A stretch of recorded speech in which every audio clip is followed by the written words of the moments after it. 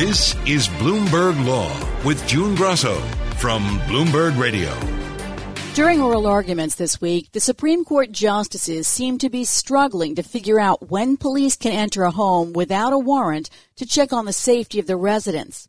Preventing suicide and checking on the elderly were two concerns repeatedly expressed by many of the justices.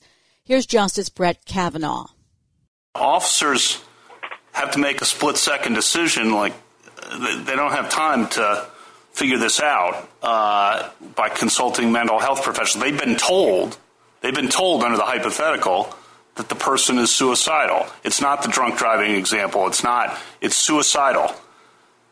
And you want them to hesitate. And I really question that. The justices posed scenario after scenario to try to determine when police should be able to perform a community caretaking function without a warrant. Chief Justice John Roberts posed some interesting hypotheticals ranging from an elderly woman who hasn't been heard from to a Van Gogh painting about to be damaged. The neighbors say they haven't seen her all day. She didn't come over for dinner. She's never late. Is that enough? And they've got this fence around their backyard. It's locked, but there's a cat up in the tree. Can you come and help get the cat down? Is that community caretaking? Okay, it's water dripping from above, in someone's home, and they happen to own a Van Gogh, and the water's going to ruin the painting. Is that compelling? Joining me is former federal prosecutor George Newhouse of Richards Carrington. George, explain why the police entered the home in this case. Yes, it's an interesting set of facts that the police wearing their hats as community caretakers as opposed to criminal law enforcement frequently get called to residences because someone is concerned about the well-being of another person. In this case, Mr. Caniglia and his wife were having, shall we say, a marital dispute. He put his unloaded gun on the table in front of her, perhaps for emphasis, and told her, "Why don't you just shoot me and get me out of my misery?" His wife understandably decided that she would just leave. She left the house. She called the police. And she asked for a wellness check. She told the police that she thought that her husband was suicidal and a danger to himself, and the police responded to that call for assistance. They met him outside the house. He appeared to be rational. He denied being suicidal, but they said, "We need to take you in, sir, for a psychiatric check." And on the way out, he did say, I agree to go, but I don't want you taking my guns. The police agreed that they wouldn't do that. After he left, the police, of course, came back and entered the house without a warrant and took his guns, asserting that they had a right to do so under the so-called community caretaking exception to the Fourth Amendment. And that's the issue before the Supreme Court. What are the circumstances when police say that they're not doing a criminal investigation? There's no criminal activity here. And they don't have a warrant. What is reasonable under the Fourth Amendment? And the courts appear to be split on this. So the community caretaking exception to the Fourth Amendment has been applied to vehicles, but not to the home. Exactly. So it goes back to 1973 to a Supreme Court case called Cady versus Dombrowski. A car was towed by the police. And as they towed it to a yard, they did what's called an inventory or administrative search. And that is a search not for criminal purposes, but to ensure that the police account for everything that's valuable in the car. They obviously found contraband. There was a lawsuit or a criminal case. And the Supreme Court said police have the right, when they are not conducting a criminal investigation and it's a car, and they distinguished it from a house, that police have a right to search without a warrant or consent, permission, etc. And that doctrine still stands. So the issue in this case is, can the Cady doctrine of administrative searches for non-criminal purposes, can that be extended to the house, the home? The case law is very clear that nowhere in the law is the Fourth Amendment, our right to privacy, more cherished and more valuable than in the home. And this question is, does Cady apply to the house as well as to a car or other situations where we have perhaps a lesser degree of or interest of privacy? So what were the concerns of the justices? Absolutely a fascinating argument. The justices were concerned with both allowing this doctrine to spread, because one of the justices, I believe Justice Alito, remarked that if they allowed this caretaking search exception to the home, that it would be boundless and would in some way provide the police with unbridled discretion, and that is troubling. But other justices, and I think most of the justices, particularly Chief Justice Roberts and Justice Kavanaugh, were very concerned that the police be allowed, indeed encouraged, to enter the home when they're doing that because they're concerned about the well-being of a person in the home. And really, they've talked a lot about the elderly. As we all know, and I'm sure as the justices know, as we get older, we tend to fall down. And for the senior citizens who live by themselves, they could fall, hurt themselves, and require immediate assistance. And the justices were concerned that they didn't allow this kind of search to occur, entry, that care to needed persons like the elderly or the suicidal. Suicide is a similar situation. Time is of the essence, and it's imperative that the police be allowed to enter in order to render aid. And those were the questions that the justices posed, particularly Justice Kavanaugh. I was going to say that Justice Kavanaugh even mentioned some statistics on suicide, which is sort of unusual. It is unusual. He may or may not have pulled those statistics from the briefs, but yes, he was very concerned about the fact that suicides are common and that it's, again, unfortunately for the police, they tend to be jacks of all trade, and they are the agency that's typically called out to help either forestall or prevent a suicide, or if someone commits suicide to render or attempts to render aid. And so, yes, he was making the point that this is a real problem in society, and the court, through its questioning, was indicating it did not want to place unreasonable restrictions on the police in rendering that assistance, provided that it's done in a non-criminal context. The justices posed all these different hypotheticals to try to find out what the limit on police should be here. So, for example, the Chief Justice said, suppose you had a cat in a tree with a fence locked behind a gate, or what about the threat of water damage to a Van Gogh? And it's interesting that they used the question of the cat, because that was, the justices like to argue amongst themselves implicitly by posing these hypotheticals. And the cat in the hat, or the cat in the tree in this case, was really designed to say that, hey, we can't just let the police come in for any reason. A cat in a tree, will eventually come down. The police don't need to enter the yard in order to render that service, or even property damage. The justices were suggesting that that's not permissible. We don't want people coming into our house simply because they think there might be some property damage. Or do we? What if the house is not currently occupied and the neighbors think that a flood is occurring? Wouldn't you want the police to be able to come in and turn the water off? That's the question. Did it seem as if the appellant was taking too hard a line?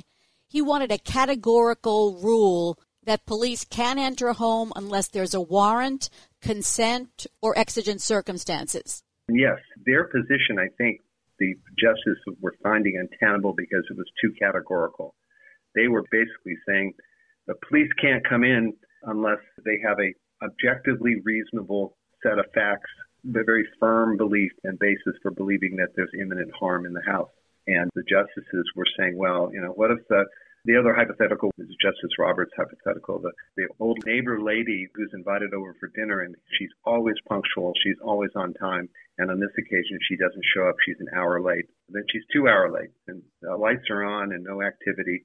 And Justice Roberts was trying to get the lawyer to agree that that would be sufficiently objective facts to allow the police to go in, and he wasn't budging. Even the next day, Justice Roberts said, how about the next day when she still hasn't showed up? Do we have enough facts then? And they went back and forth. Did it seem as if justices across the ideological spectrum were basically concerned about the same things? No, several of the more liberal justices were, I think, concerned about the police having, if you will, too wide of discretion when it comes to coming into someone's house under this community caretaking exception.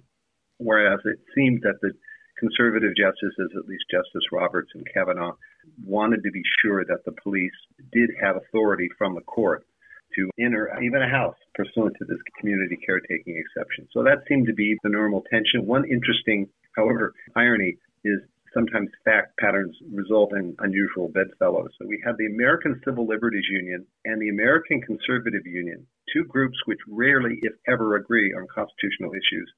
But they agreed on this case. They filed their amicus brief opposing this policy, arguing that it posed a dangerous, slippery slope which could, quote, give police free rein to enter the home without probable cause or a warrant. So you had an interesting set of facts that created some interesting arguments. Some of the justices, particularly Justice Gorsuch, seem to suggest that some existing emergency doctrines could apply here instead of the caretaking exception. Well, the caretaking exception is one of the 10 or 12 established exceptions to the Fourth Amendment warrant requirement. I think the position of Gorsuch was there is another exception which is a little bit more amorphous, known as the public safety exception. And that is applied to both Fourth and Fifth Amendment situations where there is a sufficiently compelling need on the police officers to do something to protect the public. In a famous case out of New York, police officers were concerned that a suspect had stashed a handgun in the melon section of the market, and they interrogated the subject without complying with Miranda in order to find out where the gun was. So the public safety exception is a parallel exception, I think what Justice Gorsuch was alluding to, might also serve as the basis for a finding here. Do you have any idea as to how the court will rule?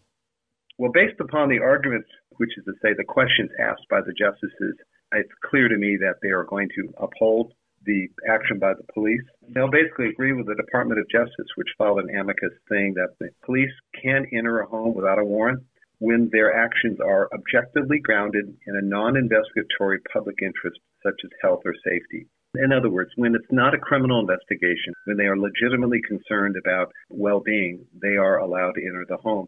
The objectors to that point of view, of course, are very concerned that when you give the police that broad discretion, they are going to exercise it too widely and abuse their powers. And when they abuse their powers in this context, particularly involving the home, you're looking at what could be some grave violations of the Fourth Amendment. Thanks, George. That's George Newhouse of Richards Carrington. It was union rights versus property rights at the Supreme Court in a case involving a landmark California law. Union organizers have broad access to meet with farm workers on the grower's property under a state regulation. But two fruit growers say that violates the constitutional provision that requires just compensation when the government takes private property for public purposes. During the oral argument, some of the court's conservatives expressed skepticism about the regulations. Here's Justice Amy Coney Barrett. What is the big deal here? If the severity goes to compensation, as the petitioners claim, why would it be that big of a deal for California to say to the unions, listen, to compensate for the taking, if you want access, you pay $50? But Justice Sonia Sotomayor was one of the justices who expressed concern that the growers' position would imperil all kinds of government inspection laws. Then you are putting at risk all of the government regimes that permit for nuclear power plants. There are inspections almost on a daily basis. Joining me is Bethany Berger, a professor at the University of Connecticut Law School. Tell us a little about the union access law. So the law allows union organizers to go onto agricultural sites in order to provide information and organize farm workers. They have to give written notice to the growers first, and they can only enter for a maximum of 120 days a year for 1 hour in the morning, the lunch hour, or 1 hour after work ends. But in practice, they enter much less. So this law was enacted in the 1970s as part of the organizing campaigns of Cesar Chavez and Dolores Huerta that recognized that farm workers, particularly migrant farm workers, were incredibly isolated.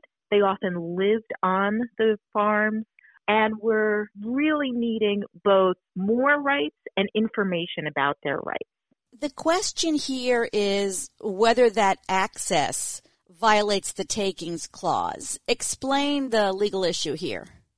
So the takings clause of the Constitution requires compensation whenever the government takes an owner's property. So if the government said your house is mine now or it belongs to somebody else, that's clearly a taking. But there are lots of other actions when the government restricts the use of your property or prevents somebody from excluding somebody else from the property that may or may not be taken. So in a case like this, where the government authorizes a physical invasion of property, it's more likely to be a taking.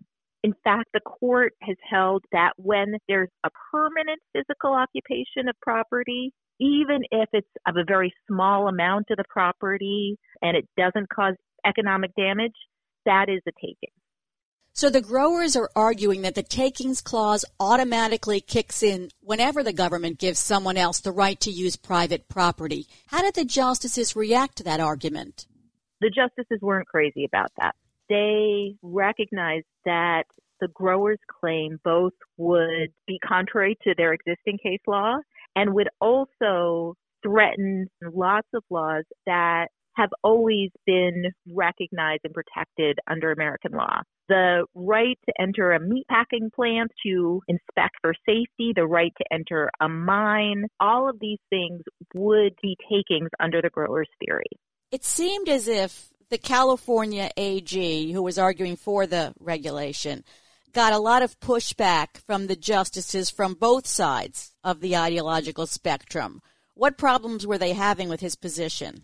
They were concerned that if they rejected the growers' theory, then property owners would be vulnerable to all kinds of invasions. So Justice Barrett, for example, asked, does this mean that the government could say that people could come protest on my lawn just because that was the best place to reach the public? And the easy answer to that is no. With wholly private property like that, the government doesn't get to authorize invasions except in real emergency circumstances. Justice Barrett also said that both sides had line-drawing problems, and that seemed to bother both the liberal and conservative justices. What was she talking about? So California agrees, as they would have to, that if the government said that 365 days a year the union organizers or anyone else can come onto private property, that would automatically be a taking. And so the line drawing problem is, why then is 360 days a year not automatically a taking? And then what about 200 days a year? What were the concerns of the liberal justices? What was the concern of the liberal justices? Yeah, I think that the liberal justices were not unified on this.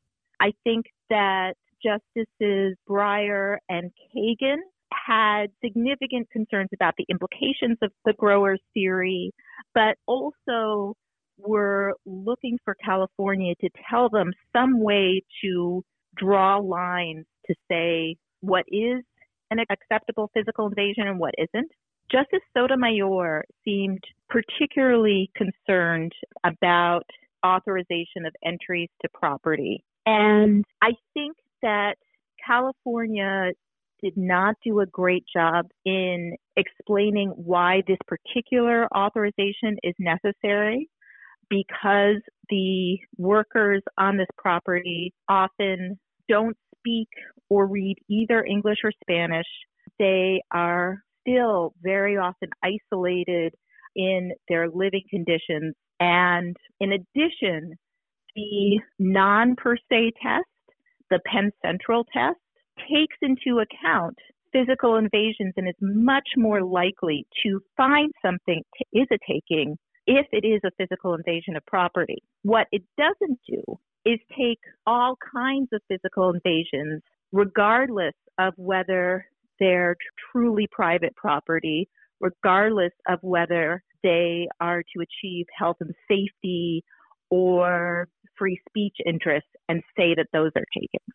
Let's say the Supreme Court rules in favor of the growers. Would that implicate health and safety inspections, home visits by social workers, and the like? They would. The growers' attorneys tried to say that those would not be implicated, but as I think several of the justices recognized, it wasn't clear why they wouldn't. They were trying to draw complicated rules around the rule that they're asking for in the name of simplicity, and would in fact make both takings law and basic governmental regulation much more complicated.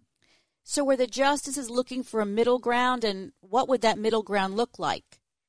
I do think that the justices were looking for a way to both rule against the growers, but also to draw some lines about kinds of physical invasions that are more likely to lead to taking. Another possible middle ground is that they rule against California, but only because of their beliefs about this specific regulation and its importance. As California argued, however, those kinds of considerations, like how important is the governmental action, should not be decided under a per se test. They're classic ad hoc takings analysis. And the growers below didn't actually present any evidence about the need for the regulation. So if they wanted to have the case decide under that test, the court should remand the case with instructions for what kinds of evidence they would be looking for. The Roberts Court dealt a major blow to unions in 2018. Does that indicate anything for the unions here?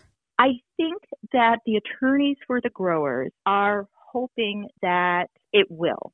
I think that the justices are smarter than that they are recognizing that this case is about the constitutional scope of property and not any disfavor they might have for union organizing in general. What has the precedent been on property rights? Have they tended to expand property rights, though? No, actually.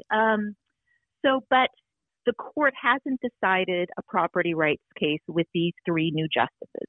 The last major takings case they decided was Murr v. Wisconsin, and Justice Kennedy wrote the opinion, and it favored the government in holding that the regulation there wasn't a taking. 4 justices dissented from that case, though, with Justice Roberts writing the dissent.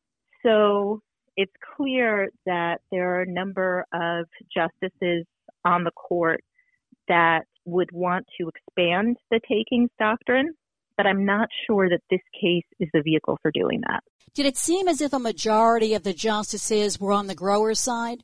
It did not seem that way to me. I think that Justices Roberts and Thomas and Barrett seemed very concerned that the growers were asking for something that undermined traditional state law authorizations of rights to enter. So they were asking lots of hard questions from the growers' side as well. Even justices like Kavanaugh and Gorsuch, who seemed eager to rule for the growers, were trying to find a narrow way to do that rather than adopt the growers' legal argument. So where do you think the court will come out? My inkling is that the growers will lose, but the court will make clear, both on remand, some stricter guidelines for the Ninth Circuit to consider, and will set forth its general concerns about line drawing and takings in ways that may help property owners in the future. Thanks, Bethany. That's Bethany Berger of the University of Connecticut Law School. And that's it for this edition of the Bloomberg Law Show. Remember, you can always get the latest legal news on our Bloomberg Law podcast. You can find them on Apple Podcasts, Spotify, and at www.bloomberg.com/podcast/law. I'm June Grosso. Thanks so much for listening. And please tune into the Bloomberg Law Show every weeknight at 10 p.m. Eastern, right here on Bloomberg Radio.